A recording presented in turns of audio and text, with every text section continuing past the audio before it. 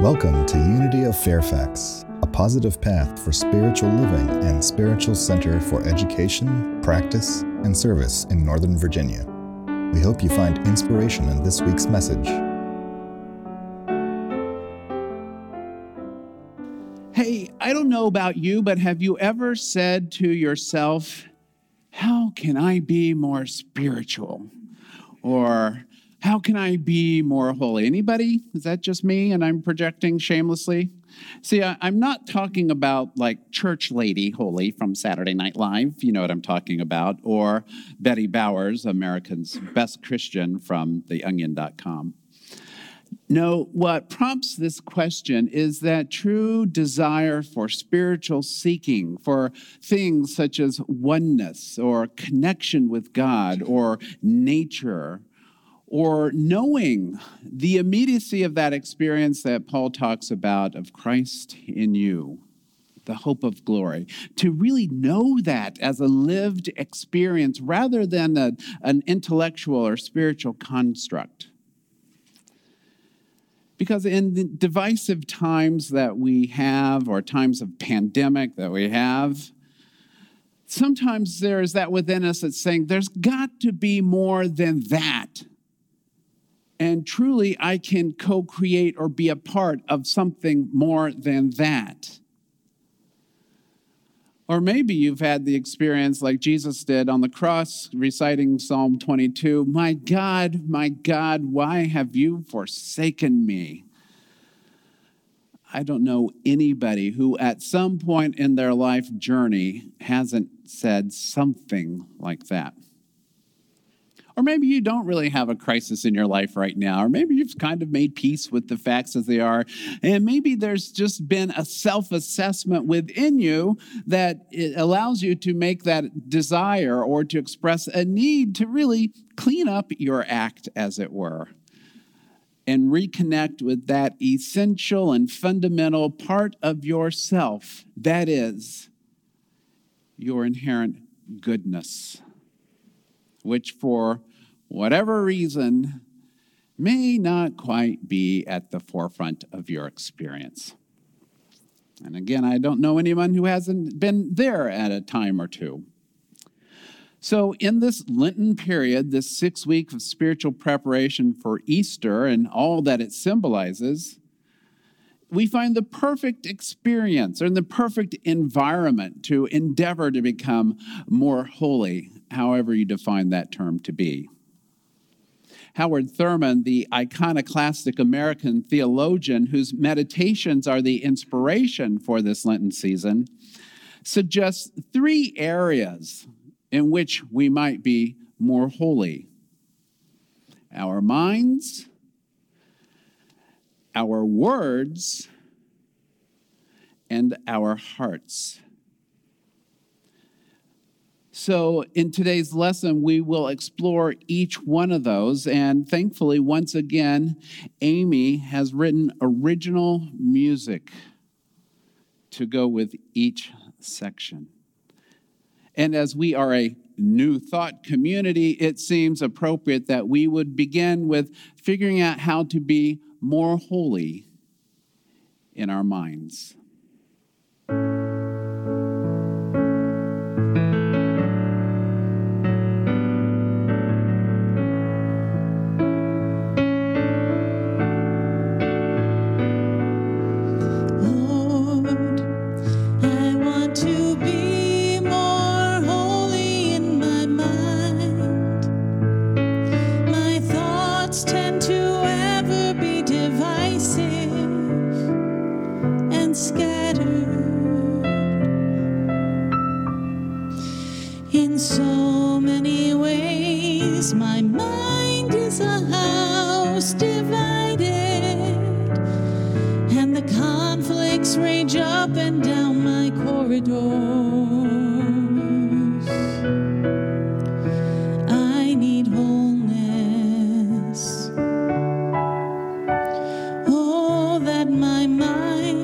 Stilled by thy holy hush, Lord, I want to be more holy in my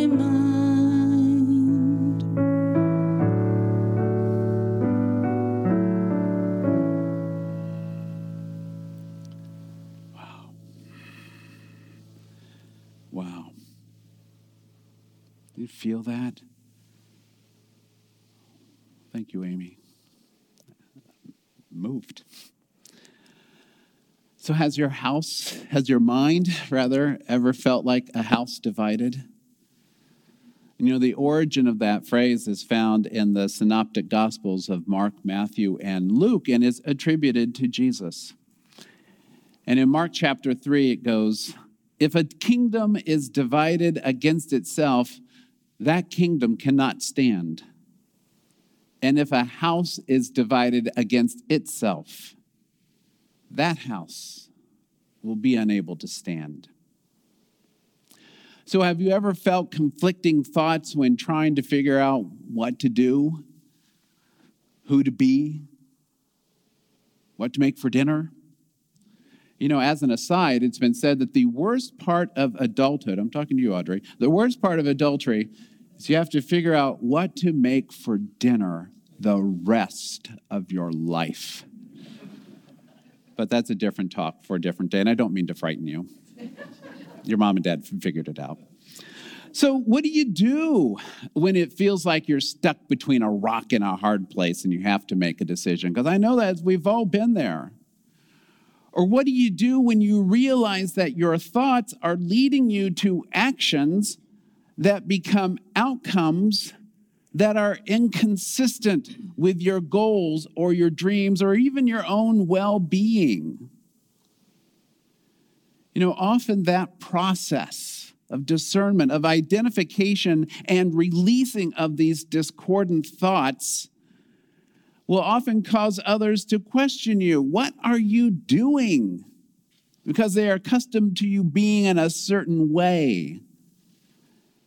You know, just ask somebody who is in that process of defining and setting new personal boundaries. What's the reaction that people give them? Well, you're just really being difficult now, aren't you?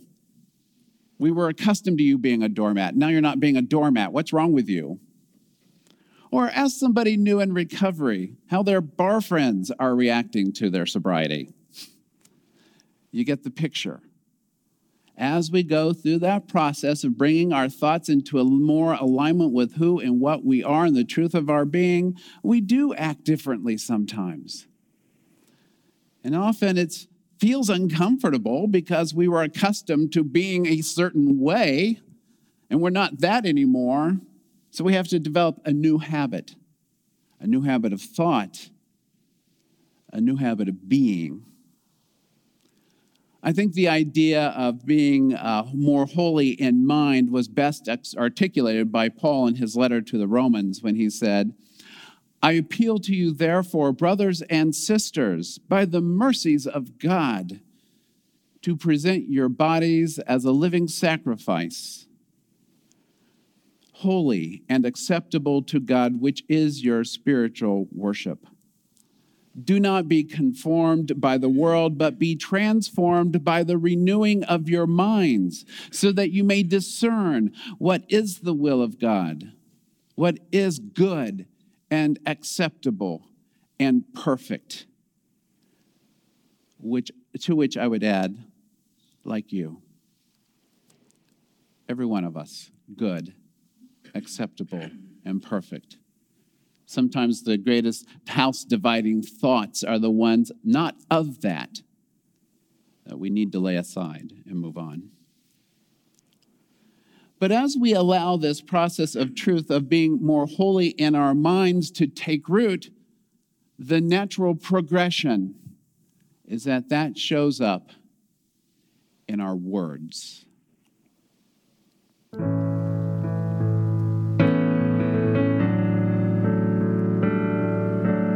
Lord, I want to be more holy in my words. Words are my common tool of communication. All that many know of me are the words, the connecting links between my inward parts and theirs. The temptation is ever to use words as instruments midst of confusion and disorder, words can sting and rage, humiliate. Words, oh, that thy holy quiet may invade my words,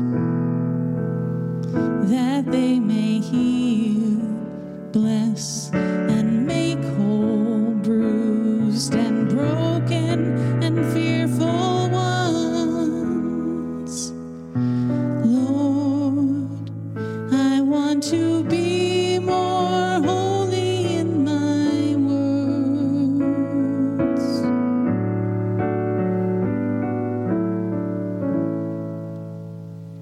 Amen. Jesus addressed the topic of being more holy in one's words in his teaching on, of all things, the dietary laws of his day, as recorded in this chapter in Matthew. Then he called the crowd to him and said, "Listen and understand. It is not what goes into the mouth that defiles a person, but what comes out of the mouth that defiles." But Peter said to him, "Explain this parable to us."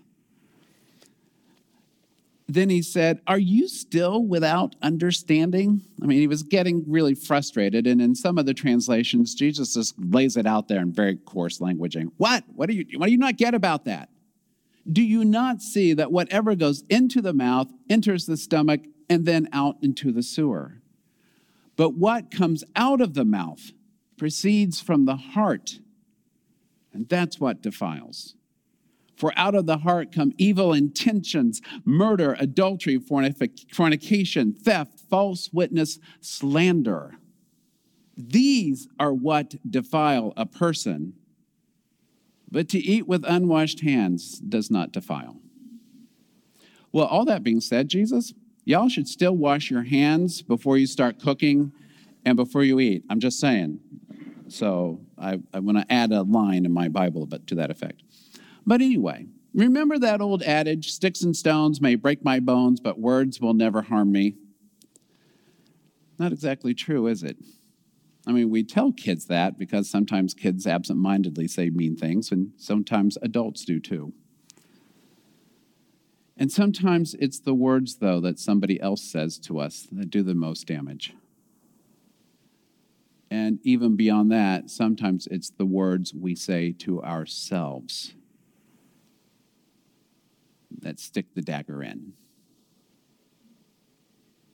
They may, in fact, be the most damaging of all, which is why it is imperative that we learn to love ourselves and to speak to ourselves as the most love we can bring to our being. We don't beat each other up or don't beat ourselves up in hopes of getting better. We coach, we mentor, we encourage, we prompt, we love, but we use words that build up to heal, not to bruise.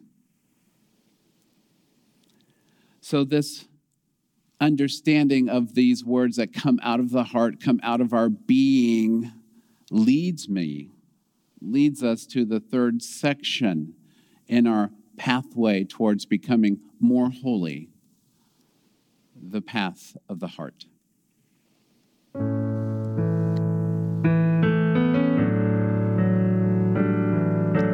Lord, I want to be more holy in my heart. Here is the citadel of all my desiring, where my hopes are born and all the deep resolutions of my spirit take wing. In this center, all my fears are nourished and all my hates are nurtured. Here my loves are cherished and all the deep hungers of my spirit are honored without quivering and without shock. In my heart above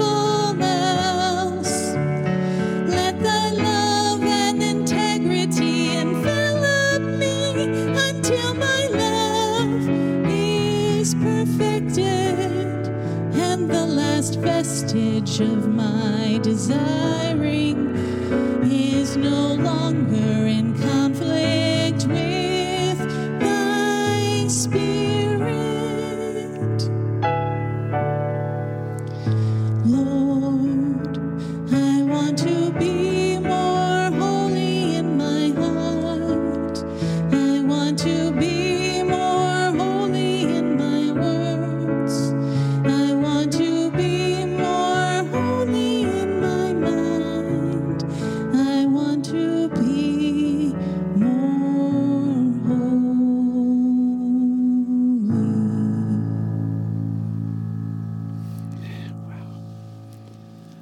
Have you ever heard the expression hard-hearted or felt that way yourself? It connotes such things as being unkind, unfeeling, tough, closed down, emotionally unavailable. You name it. And there's nothing really holy about being hard-hearted, is there? The first known usage of that term in the English language was in Geoffrey Chaucer's 1374 translation of a 6th century treatise, Consolation of Philosophy, by Anicius Boethius. You might need to know that someday for a trivia contest, and you'll be really glad you were here. And you'll thank me. But a better example of the term is found in a comment in Mark chapter 6 that ties two very important and well-known stories together in a very subtle and powerful way.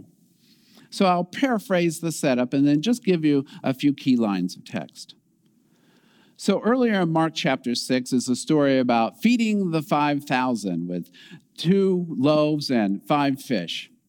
And the story is found, albeit with different slants, in Matthew and John as well. Theologians provide many explanations for how was this possible, but the one that works most for me has to do with how things were back in the day. Because there were no 7-Elevens to stop at, there were no Wawas. You just couldn't jump into a convenience store and pick something up when you're going from point A to point B. You had to carry all your food with you, probably under a cloak so people would know what you were carrying with you. But then they gathered, these 5,000 people, and as it says, and women and children, so there were probably more than 5,000. They gathered and they heard this message about the kingdom of God and its inclusive nature, where everyone was welcome and valued and a part. And their hearts were open to the spirit of generosity and, I might add, unity. And so when it was time to eat, they opened their cloaks and shared generously one with the other. So much so that there was plenty left over to share.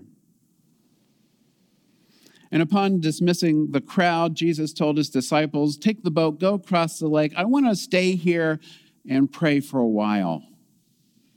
I need to reconnect with the peace within me. However, the winds kicked up and the boat was rocking and the disciples on the boat were terrified. So Jesus is like, okay, what am I going to do? So he walks on out to the boat and gets in and things calm down. Now, I'm not really sure how that particular part happened, but I wonder if maybe the disciples were wearing those WWJD bracelets. What would Jesus do? Well, Jesus would walk out and say, y'all settle down, it's fine. Take heart, he says. It is I. Do not be afraid, because they thought he was a ghost. And then he got into the boat with them and the wind ceased. And they were utterly astounded because they did not understand about the loaves, for their hearts were hardened.